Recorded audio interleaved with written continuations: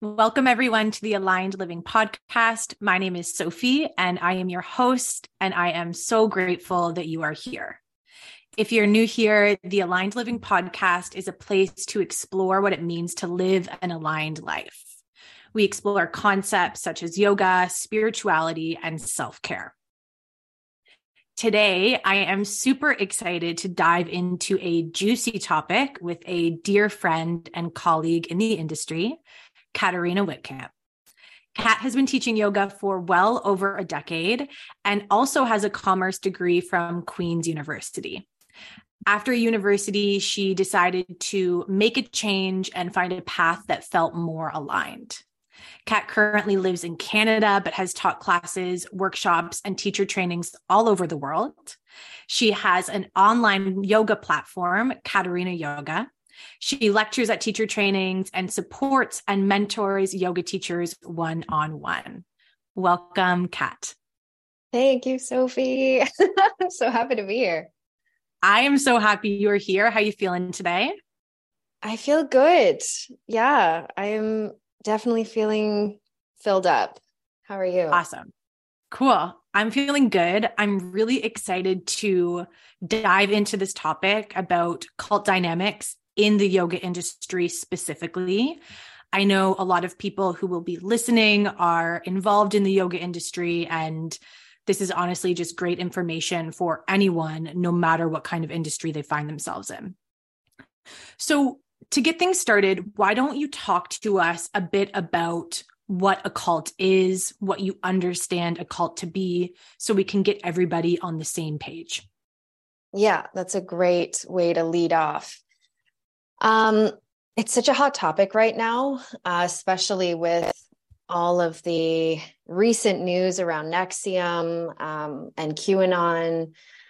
I don't know if people have seen this, the Osho documentary called Wild Wild Country on Netflix. It's just such a relevant topic of discussion and one that we should look at, I think. So a cult is a really interesting word, and it's gone through a lot of different definitions over the years. It kind of became de rigueur in terms of study in like the 1920s. And you can loosely define it as a group of people who follow or fall under certain characteristics. So it can be defined as a small religious group that lacks an organization, and there's an emphasis on the private nature of personal beliefs. So originally they were like deviant religious groups, or religious groups that would branch off of like an overarching religious body. And often they're built around charismatic leaders, very charismatic leadership. And those charismatic leaders tend to have a strong following. Cults are often associated with beliefs in the divine, or as we call it in yoga, your true self or your soul or the Atman. Your capital S self is like a frequently used term. And cults often attract followers or participants who are searching for community, for meaning in life, or think of themselves as being on some sort of a spiritual quest. And it's not all like doom and gloom. It's not all negative.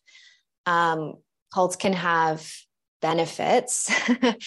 Being a part of community has so many benefits. Finding meaning through spirituality can offer enormous mental health benefits, as I'm sure many of your listeners will understand. But cults definitely also can be destructive, and they can exploit and sometimes physically, sexually, or psychologically damage their members and recruits. Destructive cults typically can be described as being totalitarian in their systems of government. So participants don't get a say in how decisions are made within the group. and there can be an emphasis on money making. So you have to pay a membership to join, you have to take a training to join. Like it's not free. The organization is profiting from the membership growing. And at its sort of deepest end, cult membership can result in behavioral and personality changes. You feel like you've lost your personal identity. You feel estranged from family, friends, and loved ones. You can feel also estranged from society. Like the cult group is the safe group and society is a dangerous place to be, or threatens the integrity of the cult-like group that you're a part of. And there can often be a feeling of being mentally controlled by the leaders of the organization. So there's a lack of feeling of personal agency and empowerment and like self-determination. It's really, the emphasis is on like self-surrender, and like the followers don't really know what's good for them, and to listen to the leaders, and the leaders are the ones who know. So it really appeals to a lot of language that we use in yoga around like letting go and trust and, follow your bliss and trust in the divine guidance of your life and that kind of stuff, where critical thinking is often not the focus. Totally. And just listening to you explain what a cult is, it becomes clear to me how people can easily find themselves in cult-like circumstances. And I'm sure many of us just listening are starting to hear some of the qualities that you're listing. And we're thinking, have I ever been involved in a cult myself? Or do I know someone that's been involved in a cult? Or we're thinking about cults that we've heard of and the qualities or characteristics that they take on. And I think especially in the yoga world, like what you were talking about, it's just the conditions are almost perfect for someone to come through and create a cult out of this, ideology and this path that we all follow, because in a lot of ways there's that overlap. So I'm curious, I guess, about why you're interested in cults and what your experience with cult dynamics is, and what got you interested to speak on this topic, which is so important. And I'm so grateful that you're here and willing to share your story. So thank you. And I think that it can, you sharing your story can really help inform a lot of people and even help a lot of people heal. So I'm really grateful that you're able to share a bit about your experience. Yeah. I mean, we usually get interested in things that we've had personal experience with. So I was in an organization that is described as having cult-like dynamics. So I wouldn't call it explicitly a cult, but I would say that it had certain cult-like dynamics that I experienced. And I came out of that experience feeling extremely lost, very confused. And so I would say I invested like 4 years in the process of unpacking what that experience was and reclaiming elements of self-trust and redefining what spirit and spirituality means to me. And so I'm pretty passionate about the topic because I think, especially in yoga, it's so disappointing. Yoga is marketed as being such a balm for the aches and pains of living in this social climate. And just like all things, it's not black and white. And so I hope to share this information so that folks feel more equipped to have information, critical thinking skills to approach these organizations with a little bit of critical thinking and discernment. I think I repeated myself there a little bit, but it's like basically it's the MO that we all experience of like, I hope to save other people from the suffering that I went through. And I think I would like to make other people's decision-making process of whether to stay or leave an organization a little bit easier by sharing my experience. That's a way to put it more succinctly. Totally. And I think that's at some level, that's what we're all doing here. You know, I believe as teachers, we teach the lessons, the things that were the most impactful or most important for us to learn. And this certainly played a really big part, not only in your own personal life, but in your yoga journey as well. So what kinds of people do you think would be drawn towards cult-like organizations, or organizations that demonstrate cult-like behavior? And why do you think they would be drawn? Like, what do people get out of being in a cult? Because so often we just hear about the negative of it, and we think, why would somebody want to do that? But certainly there's something in it for them. Otherwise they wouldn't be there in the first place. For sure. Yeah. So I was in, like a Facebook group, after, so how do I say this? So I was in a Facebook group for the organization members, and it had just come out that the organization had a history of mental, physical, and sexual abuse of its members. And Matthew Remski, who is the sort of journalist, researcher, social scientist of the Conspirituality podcast, he was in that Facebook group and helping the members to discern what was being said.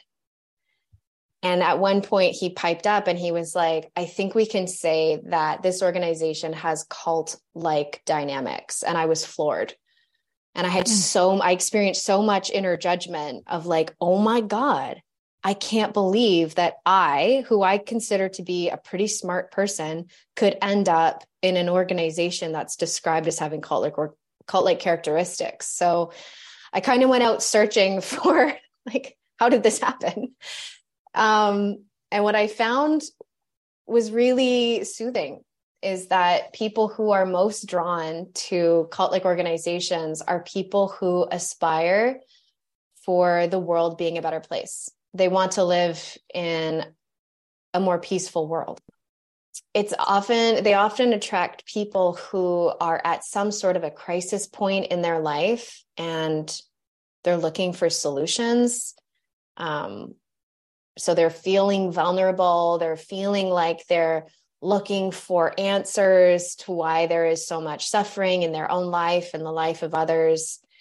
And they would probably describe themselves as being on some sort of a spiritual quest for healing, deeper meaning. And you see a lot of that in yoga. Like most people who show up to a yoga studio, you don't go to yoga. I say this all the time. You don't go to yoga because life is awesome. You show up to a class because you're in some sort of pain and you're hoping that the yoga is going to help. And often it does. Totally. Yeah. Totally. That's so so helpful really like because anyone. For sure. I was just going to say that's so helpful because I think we can all see a bit of ourselves in those qualities that you just listed and described. And so as we get more into your personal experience and what drew you to the organization in the first place, I just want to clarify if you're comfortable naming the organization or you'd rather not name the organization. This is such a great question. I think not. Okay. I think not. Yeah. Okay, that's great. So going from there, what drew you towards this organization that demonstrated cult-like dynamics in the first place? What do you think you were personally seeking? Like after all of this healing that you've done, this deep introspection, what do you gather got you there? A lot of the points that I listed above, I tick a lot of those boxes. Yeah. I was definitely in a very deep period of inner turmoil. So for my friends who study astrology, I was 28 years old. I was closing in on my Saturn return. And so there was this sort of impending feeling of like wanting to take life more seriously, and particularly wanting to take my yoga practice more seriously. Mm-hmm. So there was that. And this organization that I was a part of is sort of known as being one of the big, long-standing traditional yoga organizations. They're global. They have 8 enormous ashrams around the world. They attract very famous people within the yoga and spirituality industry. So it was like an easy choice to go there. I was also going through a inner crisis. So I had just had a repressed traumatic childhood memory come to the surface of my consciousness. So I was in a definite crisis point in terms of what to do with that information. And I was grasping for solutions. I was grasping for stability and guidance and community. I just knew that I needed more support around me. But after doing much more deep healing work around this chapter of life, I can really see that I was looking for an out. I really wanted to be enlightened, which is such a hot word for yogis. It's such like a holy grail of like, if I just meditate enough, if I just practice yoga in the right way and enough, then I'll be enlightened, i.e., what translates to a person who's grown up in a capitalist society, patriarchal society, is I'll be perfect. Mm-hmm. And I won't experience so much inner pain, and I'll be free. So it felt like, cool, this is the organization who's doing it the best from that lens. They're the most traditional, they're the most sort of disciplined, and I'm going to go in there and I'm going to get healed. I literally, Sophie, I had a timeline. You're going to laugh. I was so A-type about this. So I'm like, okay, I'm going to do the level 1 teacher training. And then I'm going to go stay in the ashram and I'm going to do like an intensive with them. And then after that 2 weeks, I will experience enlightenment. And then I will go back home and like continue on working. I literally had a timeline. I was like, it'll just be like that. It'll be so neat and clean. Right. Which is like laughable now. Yeah, it's like we can plan, like we can plan for enlightenment to happen, right? If only we could. If only we could. That's my business school shining through, you know, it's like very operations management. Like, I'm just going to check these boxes and clear this bottleneck and then we'll be good to done. Go. Next. It's funny. I love it. I love it. Wow. Okay. I mean, I think all of that makes perfect sense. You know, I find myself in situations quite often where I'm like, I just wish that someone could tell me what to do, you know? And then when you have that charismatic person who's like, I actually have the answer for you. Right. And then you have that inner desperation and you see that someone out there has the answer. It's like, why not? Why wouldn't I just try? Why wouldn't I just go? It's only this much money. It's only this many weeks. Like, they're promising enlightenment. I may as well go for it. So that makes so much sense to me. And I think we all do this in micro ways all the time, you know, whether that is constantly asking advice from other people, which is something that I'm trying to do less of, or just disempowering ourselves by saying, I don't know, when the truth is at some level, you probably do know what's best, but maybe it scares you to actually do that thing. Mm-hmm. And as you were talking about this yoga organization as a way to almost bypass the pain that you were experiencing in your life, like the idea was, let me go study and then I'll be enlightened and I won't have to deal with this anymore. And I think what's so interesting is I know the way that you teach and I teach similarly. We don't teach to bypass the pain.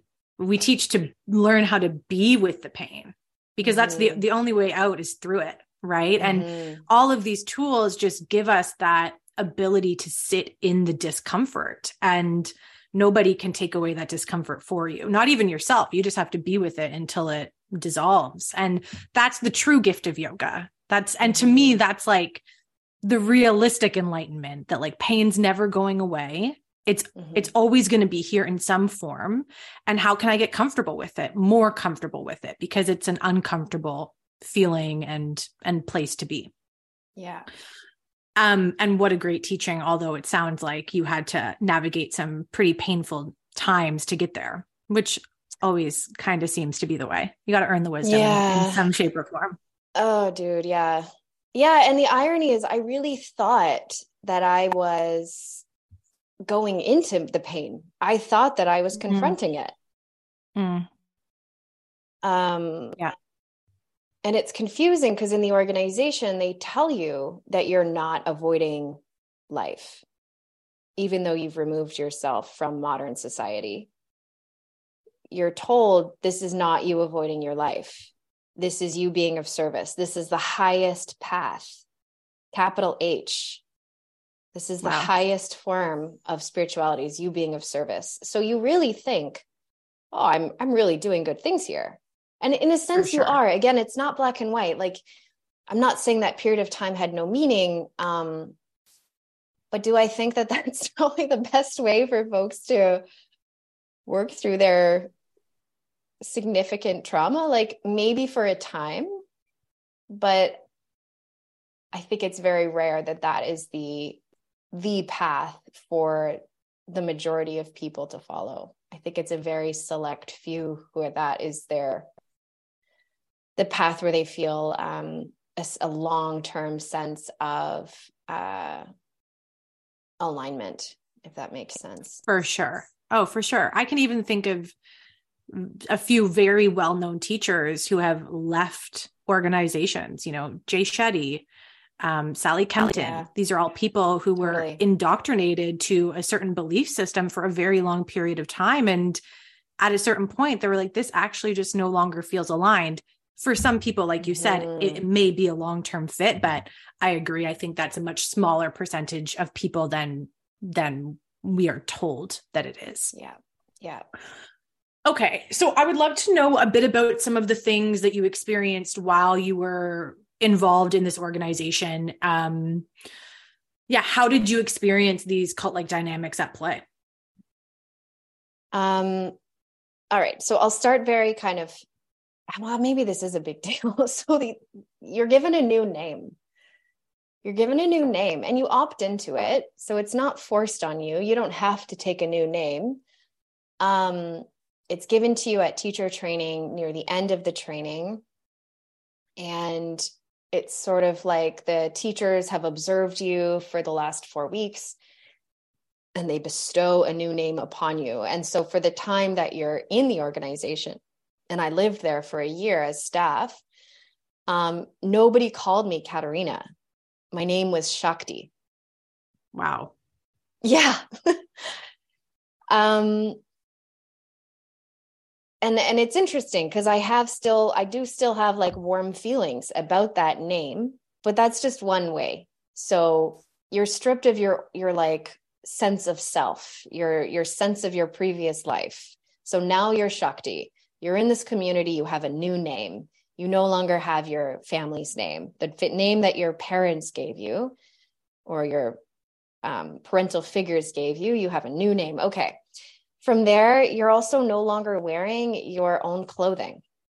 As staff, you're only wearing clothing that is like color appropriate for the organization.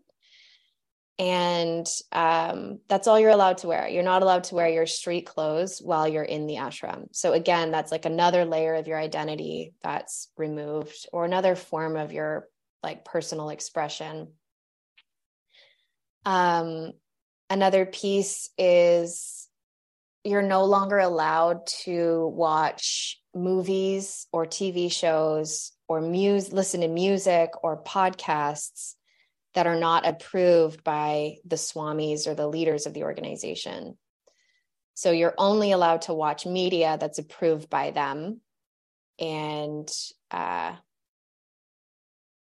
so your connection to like what's going on in the outer world is cut off because you're not really reading the news. You're not tuned in with like the social narrative of the time, right? So, okay, so that's another layer of removal. Your attention is now pretty much entirely fixated on what's going on in the inner globe of the ashram, right? And the people who live there and the events taking place.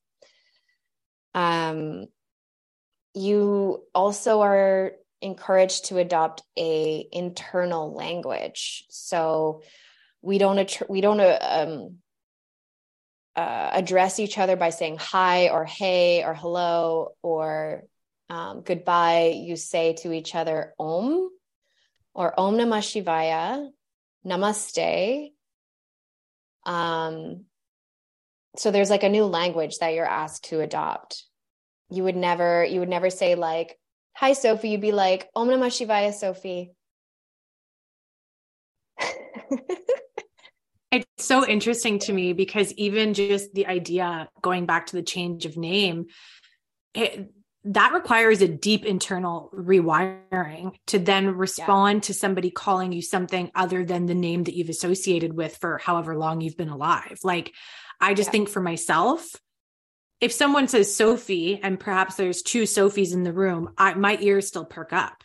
I think it would be a real journey to retrain my brain to respond to a different name. And I think that is just a great reflection of how deep some of these seemingly simple things go. And especially when you're talking about the music and the movies and contact with the outside world, that certainly, although I can understand from the perspective of trying to create a container for learning and really deep diving into a specific topic, it is problematic because there's not a clear understanding of the whole picture of what's actually happening outside of your immediate circumstances. Yeah. That's a great way to summarize it. It all kind of builds very surreptitiously, where it's only like 6 months in that you realize like, whoa, I haven't talked to my family really in like months. I haven't been home in so long. I'm barely talking to my own friends. It really builds very slowly and sneakily. And of course, like you said, it's not, you understand that they're trying to create a container.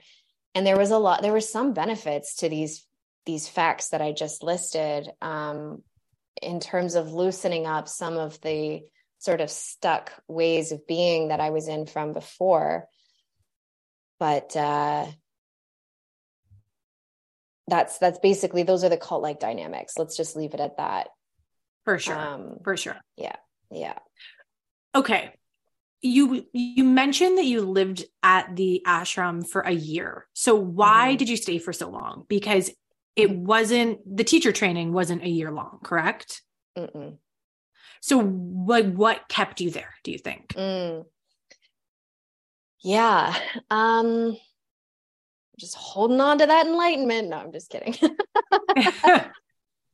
Today going for gold. Yeah, going for gold.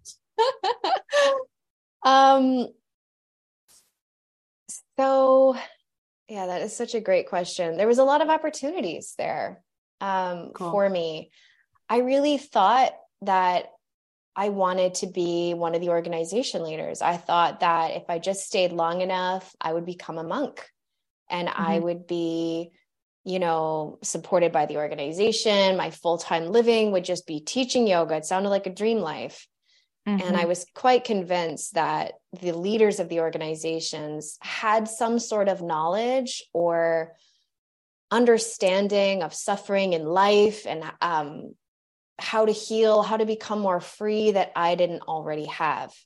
And I just thought that if I just held on and could make it through a little longer, then I would absorb enough experience and information and wisdom to get free too. So I had shaved my head, interestingly, 3 days before the level 1 teacher training. I was kind of going through a thing at the time already. And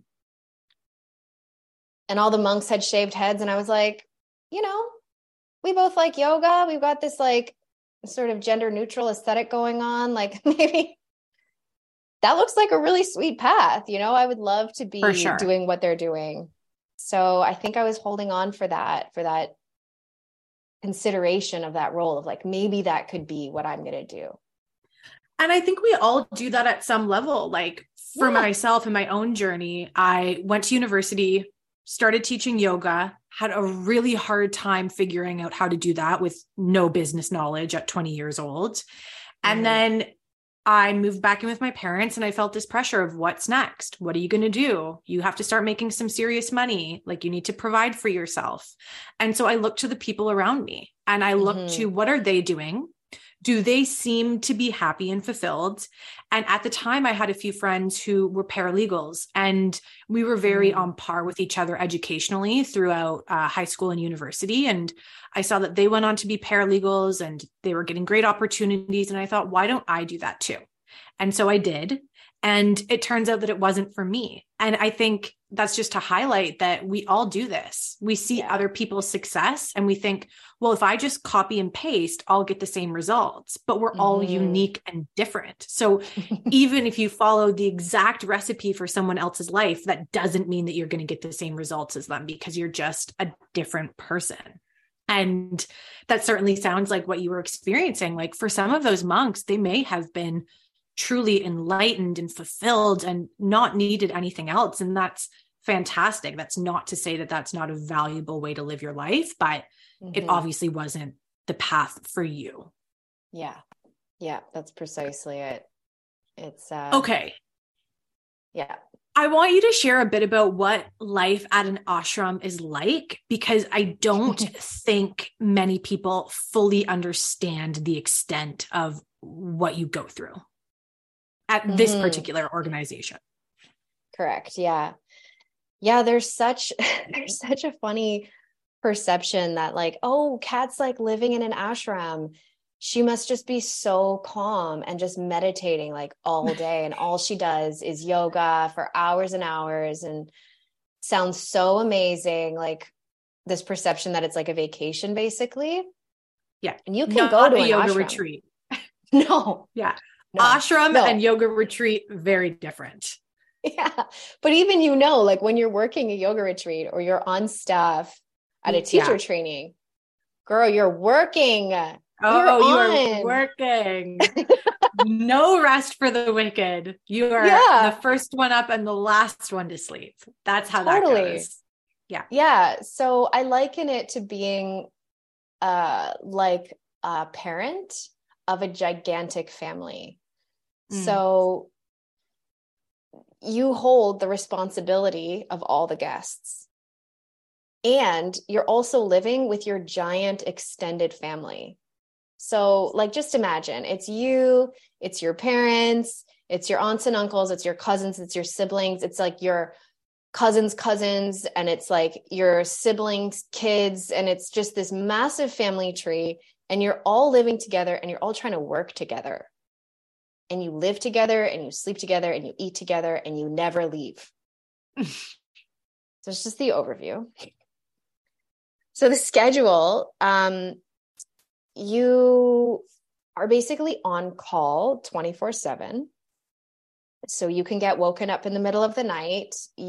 I was once asked to go and set up a guest's room at like 10 p.m. because they had arrived late and I was in bed and they came and knocked on my door, got me out of bed. Om Namah Shivaya, we have an exciting opportunity for service for you. A guest has just arrived. We need you to make up their room. Oh my God. I would be so grumpy. I was so pissed off. Yeah. I am not excited about this opportunity for service. So that's just like the overarching kind of like feeling of responsibility that you're holding all the time. And like lack of feeling of time off, much like a parent, I'm sure. But the day officially starts at 6 a.m. So you're up at like 5 or 5:30, do your morning thing. You get to the meditation hall for 6 a.m. And then you have an hour and a half of what's called satsang. So you meditate for 30 minutes or so. Then we do about 30 minutes of kirtan or singing, which is like super fun.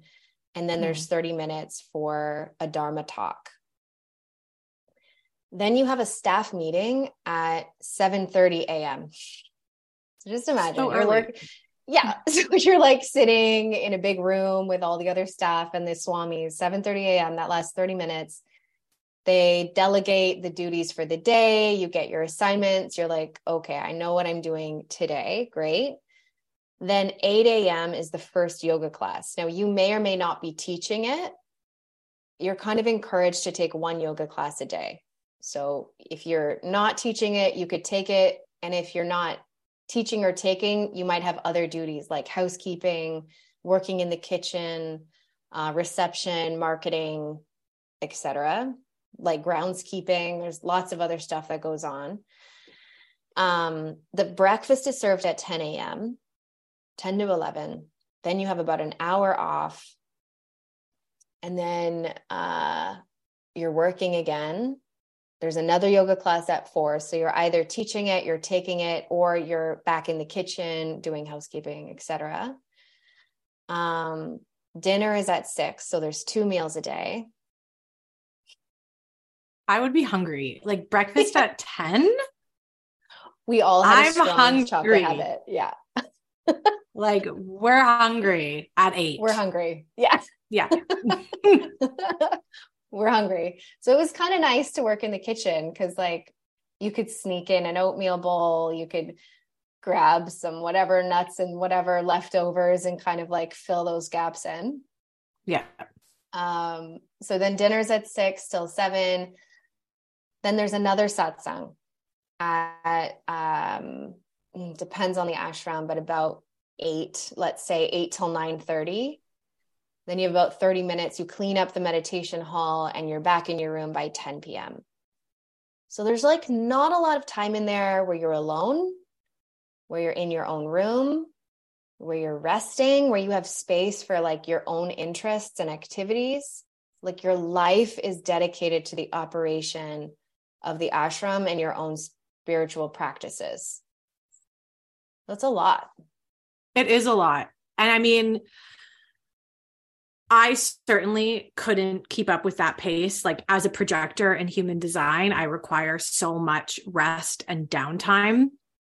Otherwise, I just burn out. So I certainly couldn't keep up with that pace of living long term, but I can see the purpose it would serve short term. And I definitely want to know what you got out of this experience. And I can say, you know, I've had a few friends who have also gone through this same organization. And from my perspective, some of what they've gained is such a deep understanding of yoga in its most traditional sense, which I think is actually really hard to come by these days.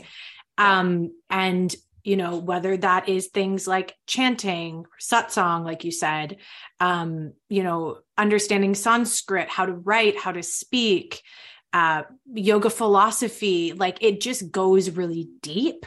And I think that is something really special and sacred. And that is something that I would like to see protected. But the question becomes, does it need to be within this rigid context that it's being offered? It's like, can we adapt the yoga to fit this new world that we're living in? Right? Like we're not living the way we were living all of those years ago when yoga was first born. It's like we need to adapt with the times, but I want to acknowledge just that depth of knowledge, that I want to acknowledge the depth of knowledge that the teachers I know that have gone through this program have. And it is really quite amazing. So I'd love to know, like, what are some other things that you got out of this experience that have been beneficial for you? Well, I'll build off that point of education because I would agree, like the knowledge and education that I got from that experience was so transformational and incredibly profound. Just imagine like you're sitting in 2 30-minute live Dharma talks a day. Like every day you're getting an hour's worth of yoga philosophy.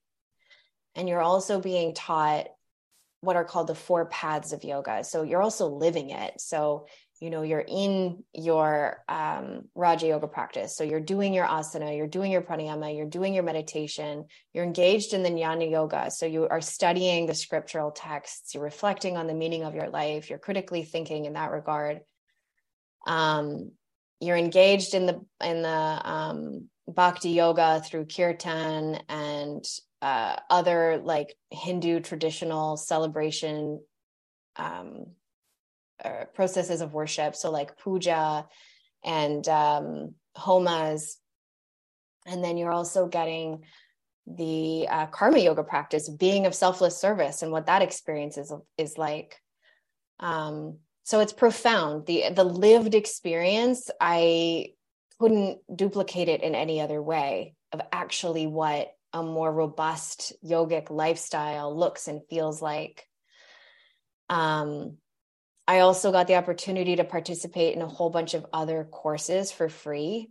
Cool. I guess I paid for this 2-week pranayama intensive, but I got to take the yoga of recovery with a teacher who was phenomenal.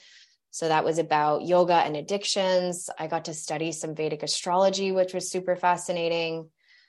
I also developed like other really basic life skills of like how to cook for groups of up to 100 people, how to housekeep like a boss, how to lead teacher trainings. That's where I got my first start, like really being involved in teacher trainings. And I also was a lead teacher for a kids yoga camp there. So that was phenomenal. And then personally, I think it's where I started to do some really profound work around my relationship to food. I think I would definitely say I had some disordered eating habits, but at the ashram, you have no control over your food. You're eating what's served, and you have 2 times a day where you can eat what you want. So I started working with an Ayurvedic health coach. I started becoming more aware of my relationship with food, and having to eat regularly in a community was extremely regulating for my nervous system. And then I almost think like, I was going to say most significantly, maybe, I don't know, close second, I'm not sure.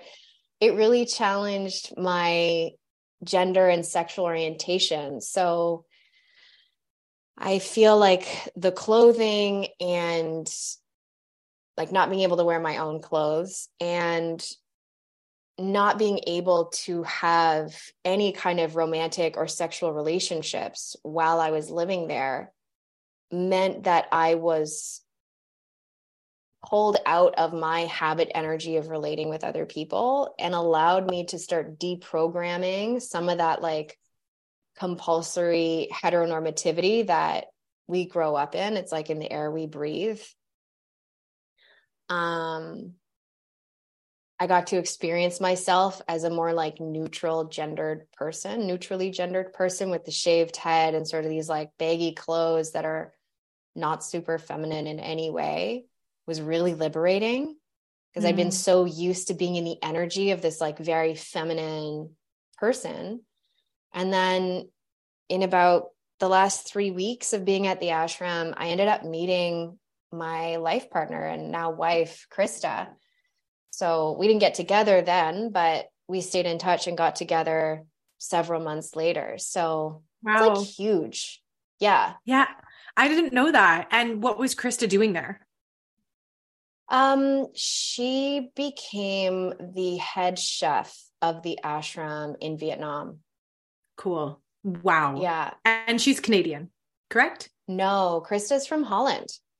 Oh, okay. Wow. Yeah. That's quite amazing that's how you two connected. Yeah. Yeah. She really says that she showed up again, like she'd already been through the ashram system. We actually kind of net out at the same amount of time, 1 year each, but she did it over several years and I did it all kind of in one go. Interesting. Yeah. So she says she went back that time for the community and then ended up getting the responsibility of being the head of the kitchen, and she freaking loved it. So she stayed longer. Amazing. Yeah. And wow. Then the thing that I was going to say is close second, or I'm not sure, it kind of battles for first, is just living in nature and living in community. We're like, I think, healed a lot of the nervous system dysregulation and trauma that I was carrying in a very passive way. Like, it's nothing that I actively did. It wasn't a practice. It was just like, it's like you soak a bag of tea in hot water and it turns into tea. It's like you soak a person in nature and community and that person heals. So what a beautiful metaphor. do you know what I mean? Yeah. I do. Yeah. So I think that's a big deal that can't be overlooked. Those conditions are really important. Totally. Yeah. Okay. You mentioned that at around 1 year, you left the ashram. And so at what point did you consider leaving, and what happened when you did leave? So I had committed to being at this ashram until August of, I think, 2018 in California. And I was starting to feel homesick, and I had a return flight booked for sometime early November, I think. And I was like, okay, I'll just get through this and then I'm going to go home and, we'll move on. And then the lead Swami offered me a paid flight to their ashram in Vietnam. They were going to fly me there to continue being a part of their teacher trainings. And I was like, this is dope.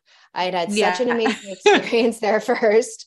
I'd been there earlier in the year in Vietnam. I was like, sweet, I'm going to go back. It's going to give me this like same feeling as I had before. That'll be so helpful. But I was honestly so freaking burnt out. I was experiencing vertigo. I had lost a lot of hair from stress. Just from like you said, Sophie, the lifestyle was unsustainable for me. For sure. Being on for so many hours with very little rest.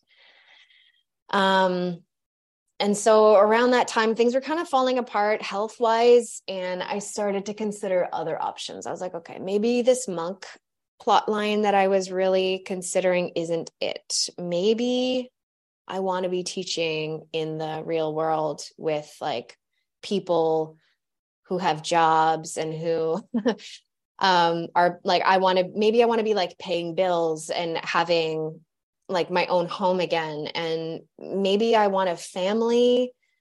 And I was really just so strongly doubting the idea that, or like the definition of a spiritual life that was being painted for me by the lead Swami, of like, staff life is the highest form of spirituality. And if you're not doing this, then you're like kind of failing as a spiritual or a yogic practitioner. And like, I'm just not so sure that that's the only way. Yeah. I'm like, I'm just not so sure it's so black and white, Yeah. You started to question. For sure. Which is healthy. Like that's definitely something I feel like, circling back to what we were talking about at the very beginning of this episode, is that when you're in a cult-like dynamic, they remove that critical thinking. They remove that ability to really question and ask questions and, inquire deeper. Like they don't often allow you to entertain those kinds of conversations. No. And there isn't a conversation. There's no conversation. And it's so appealing at first because you're like, sick. You all have the answers. You got it. I don't have to work anymore. I don't have to go searching. You found it. It's like, like hitting a gold mine. You're like, amazing. I'm going to retire. I'm going to be healed. Done. Yeah. For sure. How alluring. And then it's like not working. And you're like, shit, the method's not working. Uh-oh. Yeah. The recipe didn't turn out the way they said it would. Yeah. So what happened when you were like, okay, I'm going home. I'm leaving. How did you leave? How did it end? How did the saga end?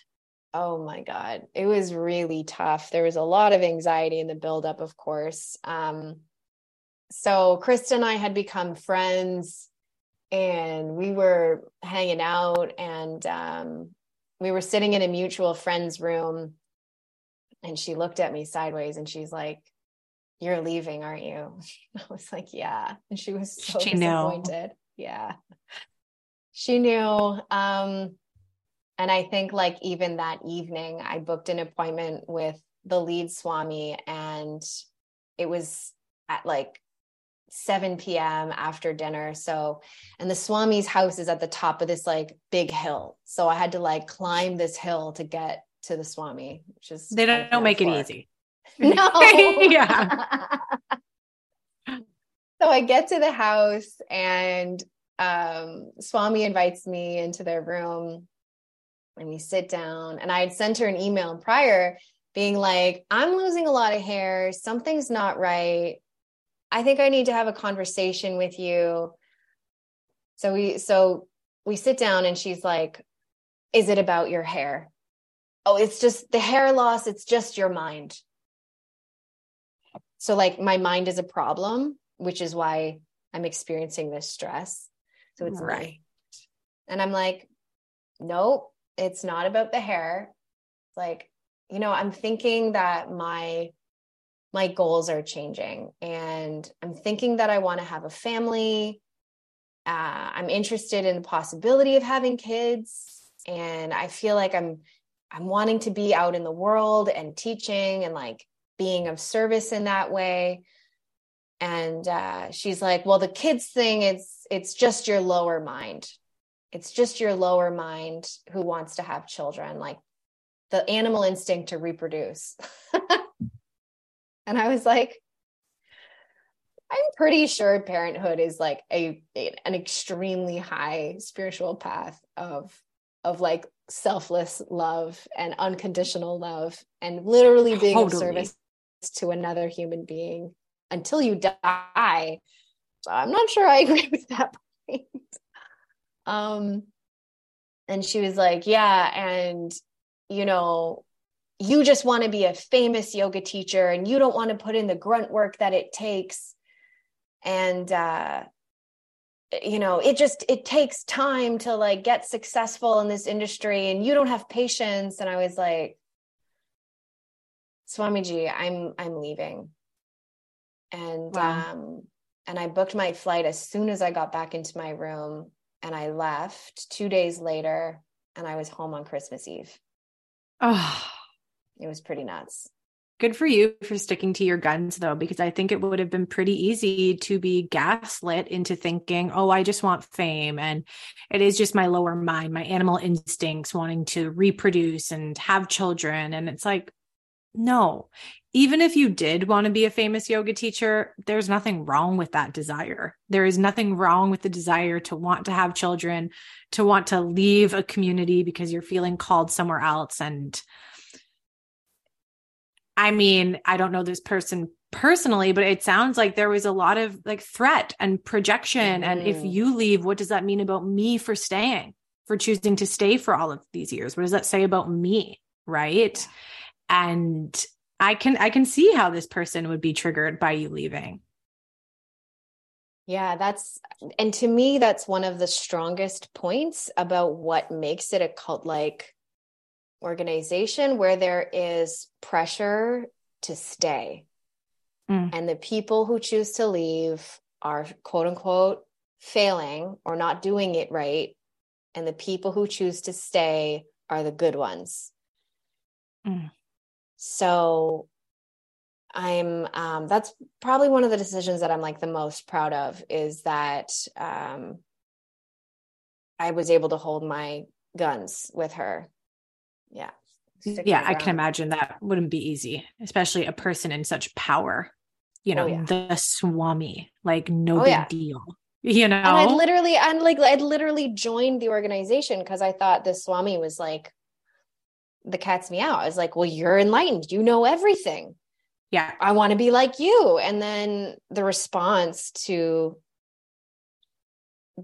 choosing to be myself was quite judgmental. Yeah. Yeah.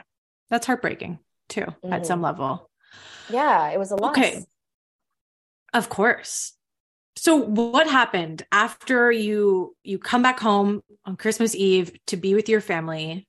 God bless. What was that transition like back into everyday life? And then also, what was that transition like, being in the yoga world after having experienced these cult-like dynamics? Mm. It was a freaking tough ride, Sophie. Oh, I bet. Yeah, the easiest way to describe it that I've come to is like being like a turtle without a shell, or you're like a snail without a shell. So you just feel like a living nerve ending trying to navigate an extremely busy world. So just in like a sensory level, like it was like my nervous system was of a different vibration than the entire world around me. And it took me several months to years to actually feel like I was like okay being in this society again. Like Right. driving from my home to the GTA, I would be shaking. Like I would arrive and my whole body would be like vibrating due to Wow. the amount of stimulation and the intensity of the experience. Yeah, Some people make that drive every day. So for sure. that was a lot. And then there was like deeper layers of having to come back into a trusting relationship with myself. So like reclaiming my sleep schedule, getting off of the ashram's daily schedule as like the quote unquote right way to live. Mm. Eventually I ended up even like breaking up with yoga and my asana practice because I just needed a break. I was just so convinced that I had to practice every day the same sequence for this amount of time in order to be okay. So I had to practice not doing that to learn that, like, no, I'm actually okay with or without this sort of magical thinking that doing these movements for this amount of time would protect me or keep me safe in a way. Right. I got I got really into pop music again. So one of my like biggest forms of therapy was being like going out for hikes or being on this like elliptical that my parents had at home and listening to like Lady Gaga and blasting it and singing out loud, like really off tune and dancing, like dancing on the So elliptical, fun. dancing in the trails. Yeah. Just like the opposite of slow controlled movement and like, a specific way of being in relationship to music in my body. So bringing lots of play back in was key. And then just like very practically, like going to freaking therapy. Yeah. And getting way more knowledge in terms of like the effects of colonialism, heteronormativity, racism, the patriarchy, capitalism, and starting to turn towards more like indigenous sources of knowledge has been something I've done for probably the last 4 years. And it's in its own pace. It's felt really kind of natural and not obsessive. Learning more about like self-compassion and gentleness and ease and play and rest. I'd say those have been some of the biggest tools coming out of that organization. Yeah. All so healing in their own right. And just, it sounds like a true reclamation of your true self, who you really are as Katarina. Yeah. Which is like, you have to like redefine what spirituality is and like really parse out the technical knowledge and the education that you have versus what like rings true for me. And hold all of it so much more lightly. I think that's actually the key, is holding all of the information, all of the experiences with so much more lightness. So take the urgency off of healing, take the urgency and pressure off of getting anywhere in your life, in your healing, in your spirituality, and let it breathe. Big time. And yeah, just remembering it's not so serious, right? I think that there can just be this seriousness around yoga, whether that's in an ashram or at a yoga studio or whatever, because the material is serious. Like it is the self, it is our healing, it is our soul's journey. And we can forget that life is just meant to be lived. It's meant to be enjoyed. It's meant to experience love and play and connection. And when healing becomes the only thing that we focus on, it's like we don't actually heal because we're not living. And like life is just meant to happen in the present moment. Yeah. Okay. This has all been so interesting to hear about your own journey. So thank you again for sharing. But before we wrap things up, I would love for you to share, some signs that people can look out for if there may be cult dynamics at play, and what would you do if you found yourself potentially in a situation that was cult-like or had cult-like dynamics? Cult-like dynamics, right? Like it's so common actually. So I'm going to name some of these characteristics and you're going to be like, oh yeah, I've seen that. And they don't often all appear at the same time, which is why calling something a cult versus saying it has cult-like characteristics or dynamics is so different. Yeah. So here are some things you can look out for. So leaders who are really busy with telling you who you are and what works for you, rather than asking you amazing questions about your experience and what works for you, or providing you with education so that you can do some critical thinking on your own. The use of secret insider language is a way to create sort of this inner locus of safety, being inside the group, and then outside the group, the people who are not like us are bad or not trustworthy.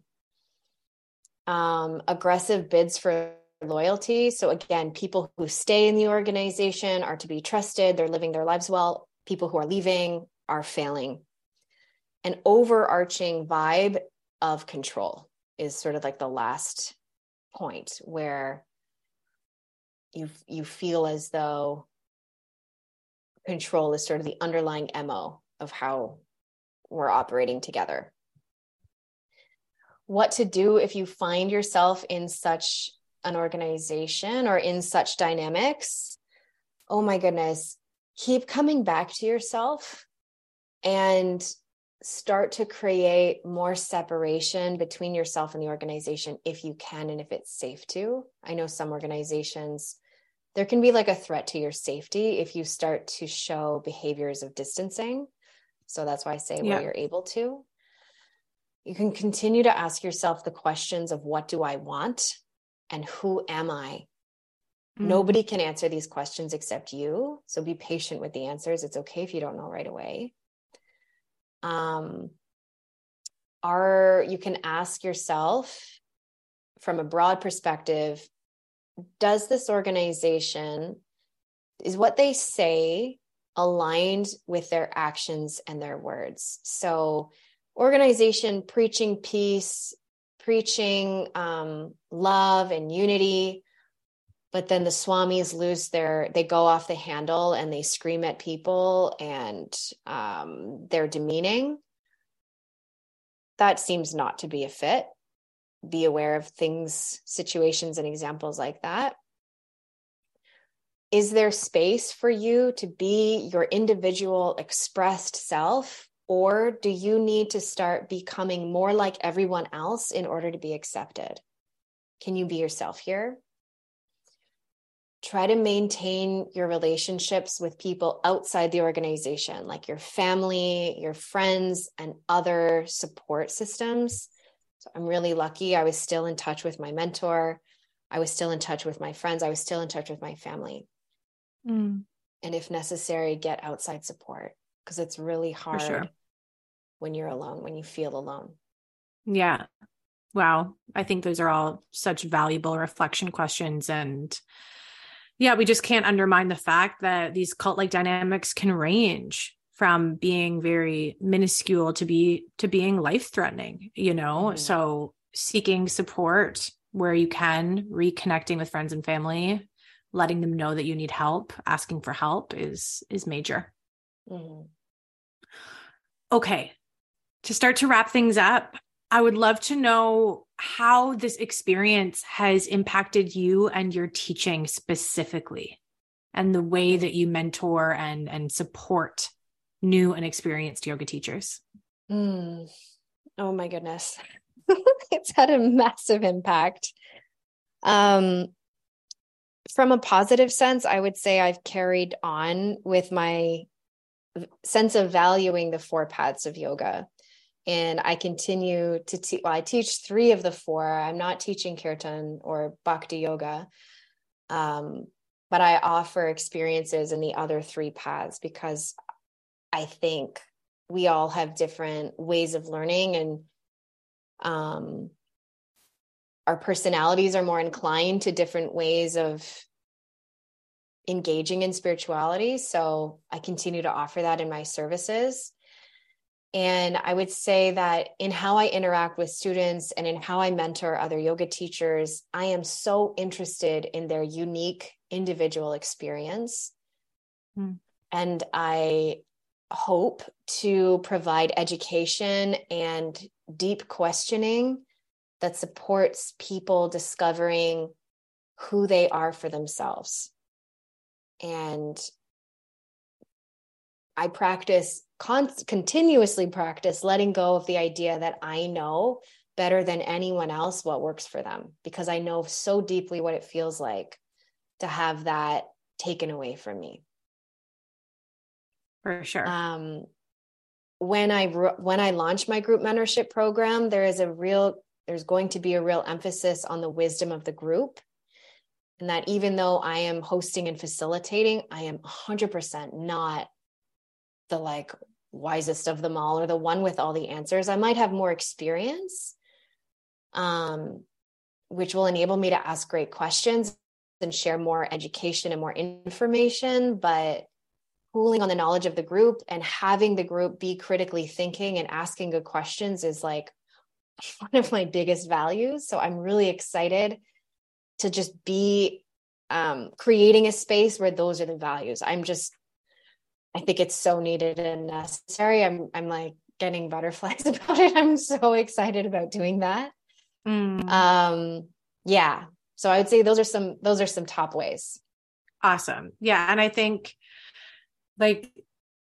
you're ultimately creating the experience that you wish that you had, and the experience that will be needed based on you having unfortunately experienced the opposite of that, of having experienced something and it not being what you hoped and intended for it to be.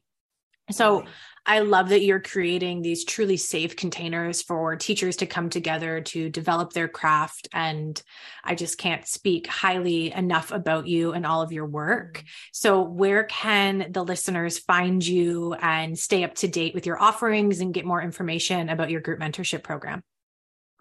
Yeah.